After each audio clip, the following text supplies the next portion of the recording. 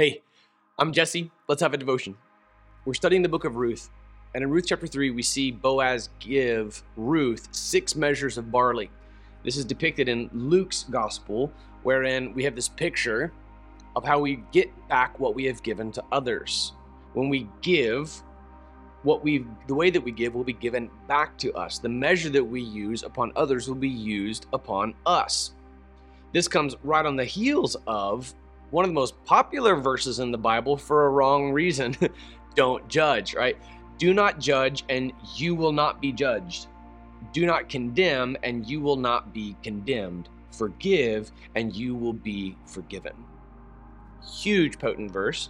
That's the immediate pericope for this calling to give, and it will be given to you, a good measure. All right, this picture of Boaz giving Ruth 6 measures of barley into her shawl, it's a foreshadowing of this kind of teaching right here. The reason that the text tells us not to judge so that we will not be judged is because if we are guilty of the very things that we're calling out in our brothers and sisters in Christ, then we're guilty of hypocrisy. And if we call out others for something for which we are guilty ourselves, we will be called out ourselves. If we lack mercy in the way that we deal with one another, we will not be shown mercy. James chapter 2, verse 13 reads, "For judgment is without mercy to the one who has not shown mercy. Mercy triumphs over judgment." That's James chapter 2, verse 13. So if you deny other people mercy, mercy will be denied you. If you are generous in how you show mercy, mercy will be shown to you. This is a beautiful act of the grace of God. It pertains to our relationships with one another. All of the Sermon on the Mount, this is critical, all of the Sermon on the Mount is given in stark contrast to the self-righteousness of the Pharisees. It's not an abdication as, who was it? Was it Tolstoy or was it Dostoevsky? I can't remember which one.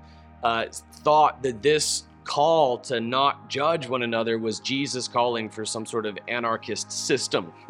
No, he's not doing away with all judgment forevermore. In fact, we see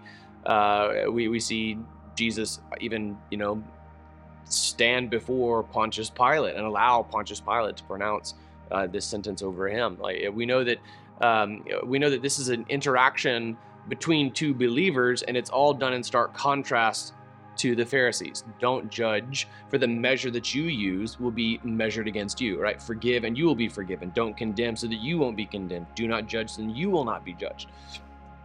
And the Pharisees were so harshly condemning that this stood in a radical opposition to what they called out. In our context today, think on, for example, the modern day Islamic jihadist who, while he is committing mass atrocities, prides himself on the fact that he never looks at pornography. Right? Like he's committing murder, but at least he does not look at pornography. Like the self-righteousness was just really, really striking. The hyper-legalism caused him to be puffed up and then blind to his own terrible sin. That's not too far off from what happens here with the Pharisees. It's radically different. Of course, Islam is fundamentally a different religion.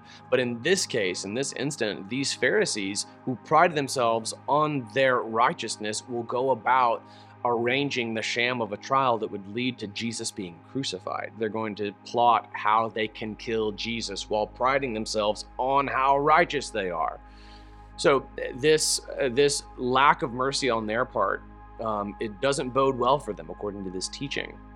It's not that we abdicate all judgment. Okay, it's not that we show a total blind eye when we see one another falling into spiritual pits. In fact, 1 Corinthians, which we studied, go back and look at our series on 1 Corinthians, tells us to use judgment with one another. Meaning you don't just sit there while, in the example of 1 Corinthians, while a man in your church is having an illicit affair that's semi-incestuous. You don't just sit by and nobody brings that up. Somebody say something to the man, all right? But we know that whoever does it needs to make sure that he's not guilty of some similar sin himself, right? When you have your own act together, then you can call someone else to repentance in the same way. Otherwise, you just condemn yourself. If you call out a sin in other people of which you are guilty yourself, you are condemning yourself. But when you show grace, when you show mercy to one another, that same mercy will be shown back to you. Giving, like we talked about yesterday, and like we hopefully exercised yesterday, can be done in a way that is financial, that is practical, that is real, that is tangible, wherein you give someone fungible gifts, right? And you can reasonably expect God to do something in return that is in proportion to what you have given. But in this instance, immediately on the heels of do not judge, we can also see it quite clearly. It's being used as an example to show mercy, right? To encourage the showing of mercy. Where you show mercy to others, that same mercy will be shown to you. As you give, that will be given back to you. The kindness that you show to others is proportionate to the kindness you can expect to be reciprocated back to you. Note, however, that there's no proviso. There's nothing here that says give and be generous and be mercy unless people have been mean to you. It still says this. We know that those who lack mercy upon you can expect to forego mercy in their own experiences. But you are accountable to God for how you've treated others. As far as it depends upon you, be at peace with everyone. We'll talk more about that one tomorrow. But for today, right on the heels of do not judge comes the teaching that we saw yesterday, give and it will be given to you. Do not judge and you will not be judged. Do not condemn and you will not be condemned. Forgive and you will be forgiven. Would you consider that today you need to show mercy, you need to show grace, you need to show forgiveness to especially a fellow like Christian, a brother or sister in Christ, in the context of your church, your small group, your family? Somebody needs to be shown grace in your eyes. Would you enact quite directly this teaching from Jesus, which is typified through Boaz in the book of Ruth?